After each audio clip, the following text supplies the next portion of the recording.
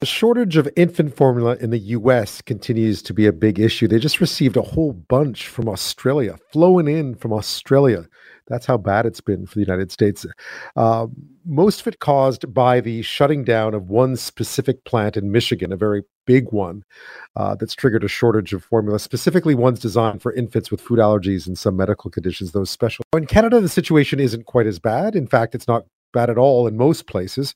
Retailers say that there is quite a bit of product in most, especially the regular infant formula in most spots, although there are some problems again with some of those specialty products. Here's something that Global Halifax did this week, just talking to someone locally about supply issues and the Retail Council of Canada as well about what's happening these days with infant formula in this country. We've had a couple instances where we've had to travel to a couple of different stores, 2 or 3 different stores to find formula. And so it's definitely concerning. As long as people are patient and in some cases, if they're willing to shop around, they should be able to find the products that they want. Obviously, understanding that when it comes to some of those specialty formulas, there's still a challenge. Now, the expectation is that things should be ironed out, at least in terms of supply chain issues in the States, by about mid-June, and that any repercussions we're feeling here in this country should be ironed out by then as well, hopefully. But this whole issue sheds light on a much bigger and longer term problem. That is food insecurity for infants in this country, a country where kids under the age of 1 are among the Canadians living in lowest income households, or most Canadians living in lowest income households. Well, joining me now with more on this is Lesley Frank. She's a Canada Research Chair in Food, Health and Social Justice at Acadia University in Nova Scotia and author of Out of Milk, Infant Food Security in a Rich Nation. Thanks for your time tonight. Welcome to the show. Thanks for having me, Ben. You've been studying this you've been looking into this for quite a while. What are we seeing here with this shortage suddenly, and what impact is it having? How is it exacerbating what you were already looking at? Well, that's a great question. This current issue around supply shortages that we've seen happening in Canada as a result of the ripple effect to what was happening in the US has layered on to a longstanding problem around infant food insecurity in Canada that I've been studying for a number of years. And what it means is that now I think more people than were experiencing the problem before are now experiencing it for the first time. So that's what I mean by that is access to food for their babies, with this new element around the supply of formula not being available that they might need. So it might make sense if I explain the first problem around food access, and then you can see how this layers onto it. Yeah. I mean, you just did a survey basically showing that a third of the people, the 800 people that you spoke to, are already having trouble finding, or at least feeding. Yeah, the survey was conducted in Nova Scotia during the months of January, February, March, and a little bit into April. So we were, in pandemic times. And it asked a lot of questions about infant feeding practices broadly. It also asked questions about access to food and measured household food insecurity, and then asked some new specific questions around food insecurity that might be experienced in families that have children under the age of 2. And that had related to the ways in which they were trying to feed their baby and how it might play out in that. And one of the questions around formula access was, did you have trouble finding formula in stores near you during that time that the survey was put out this year? And about 33, like 1/3 of those that filled out the survey, and we had about 1,400 families in Nova Scotia, so it was a fairly large survey, said that they did have trouble finding formula near them. And then on top of that, about 41% of those families were also food insecure. So, that's income related food insecurity. So those people would have this added burden of finding formula that that would require perhaps driving to another town or more urban center, that with the price of gas that's currently existing in this province and elsewhere, and in general, higher prices of basic needs across the board. So, they would have less money for the purchase of food. And then now this layered on top of that problem of around finding even what you need. So, Lesley, how would you, what you found in the writing of the book, and I think the title sort of says it all, Out of Milk, Infant Food Insecurity in a Rich Nation, in a problem that already existed, how much will this be exacerbating it? And it must call for some pretty swift action if, in fact, we're given the circumstances with inflation. Canada is one of the richest countries in the world. The idea that infants are going without is unconscionable. Yeah, and it's just really shameful. And it's almost like it's a perfect storm now. There's been producing lots of evidence around the problem more broadly, both from talking to families directly, but also quantitatively by looking at data that we know about food insecurity and saying, to what extent does food insecurity impact, for example, meeting breastfeeding recommendations.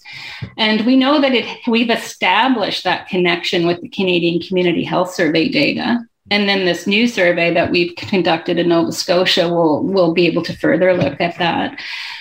But so the early work that I did that, resulted in this book was really from stories from mothers in the province of Nova Scotia some time ago now.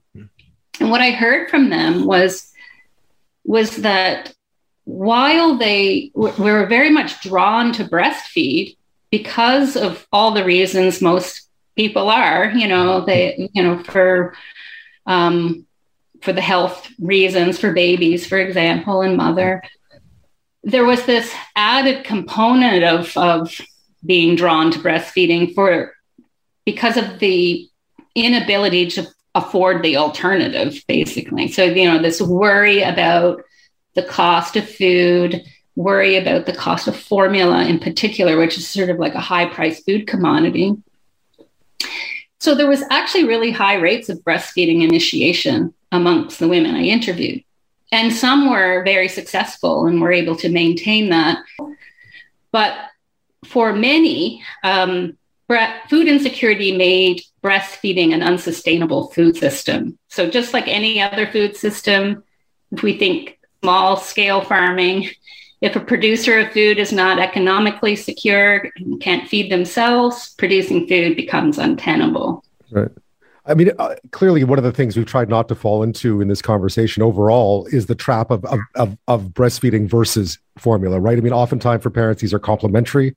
Mothers cannot breastfeed. So in that situation, the formula itself does become an important part of this food system, does it not?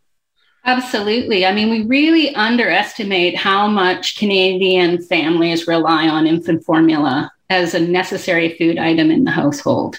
We know, and it's not an either or thing. I study food insecurity. So food insecurity unravels breastfeeding and it unravels formula feeding. And it's because we don't provide enough economic supports for families in order to do the labor of raising and, in this instance, feeding children. It takes labor to do both, and both of those food systems have costs related to them.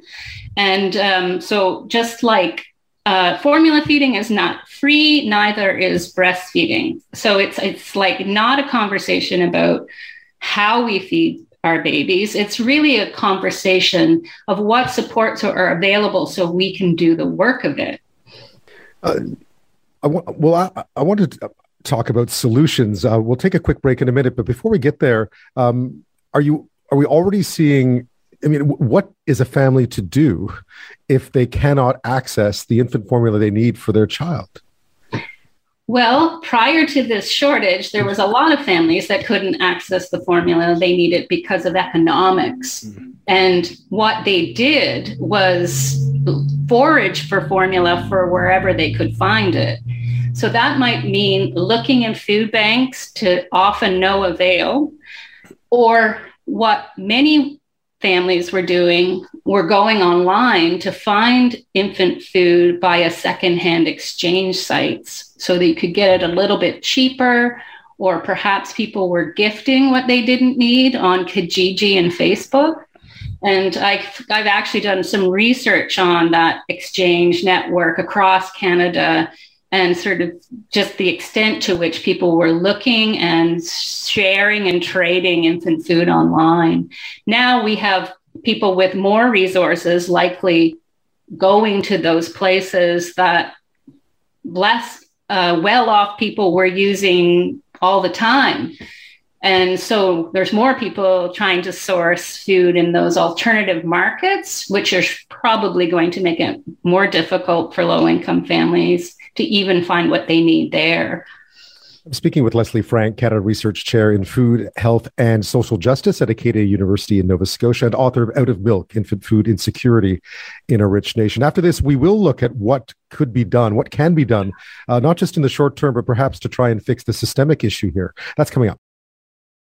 I'm speaking with Lesley Frank. She's the Canada Research Chair in Food, Health and Social Justice at Acadia University in Nova Scotia and author of Out of Milk, Infant Food Insecurity in a Rich Nation. We're speaking, of course, about the latest supply chain issues surrounding infant formula and just the sheer number of parents out there who are struggling to find formula if they need it, and why that is, and certainly how it's already exacerbating an issue that existed before, which is access to what is a relatively expensive and necessary part of our infant food system in this country. Lesley, are there solutions here? Is there a way to make sure that this doesn't happen if there are other supply chain issues with infant formula? Well, in terms of the supply chain issues, I mean, certainly Canada has some work to do to stabilize the formula supply, and that's in the short term. There's some strides being made around relaxing importing regulations now, but it's really difficult to know how long that will take and when we can expect improvement. We don't make formula domestically for our Canadian market. And so there's also some long-term domestic production improvements to be made with our own national food security. In that we can say the same thing for any other food item that we are reliant upon importation. I mean, we need to make sure we have food within our national borders and not be reliant on international markets so heavily, especially this formula market, which relies on a few big players. But in terms of the food access problems more broadly that were already present, which are related to income and income-based food insecurity, we need to deal with these affordability problems and provide better support for families in those early years of parenting. To support feeding no matter how a baby is fed, and whether that be supporting people to have the economic security to breastfeed or supporting families so they're not living below the poverty line and can afford the cost of food.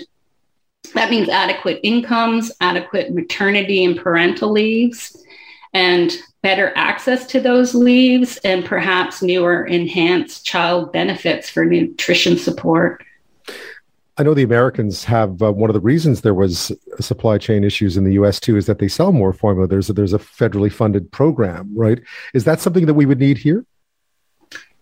Yeah, well, Canada's never taken the route of food-based welfare entitlements at all. So right. The United States has, food stamps historically, and they have the WIC program that's targeted to mother's food to support breastfeeding, but also infant food if a baby needs formula. So that program has been in the works for many, many years. It's funded by the federal government.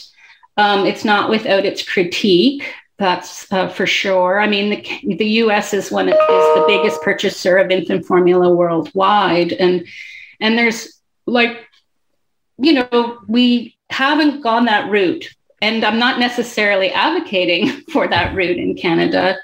I think that it's much better for families to actually have the economic means to buy the things they need and to do the work of parenting so they have autonomy in that, and they can feed their families with dignity. But if there may be some short-term real emergency needs, then if that is the case around infant formula, we need to ensure that we do it in ways that are dignified for people and not be reliant on inconsistent food charity models to fix our food emergencies. I mean, ideally, we avoid the emergency to begin with, and that comes about through, adequate incomes and better what I would call maternity protections for the early years. Many Canadian low-income families don't even ever have access to maternity leave. And imagine if you worked for minimum wage and then your income replacement was 55%. So these are the times of life when families may have the least amount of money. And it's also the time of life that has special nutritional needs.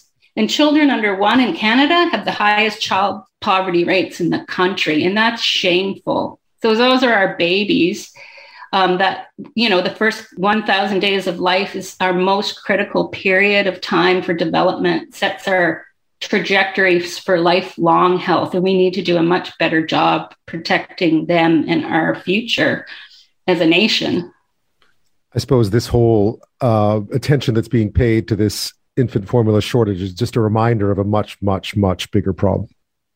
Absolutely. And it's sort of raising the alarm. And I think partly because it's not just poor families that are experiencing it, sadly. So it's a bit of a wake-up call, when those with resources can't find what they need. And even though they can mobilize their networks of support to maybe find it, the alarm gets rung a bit louder.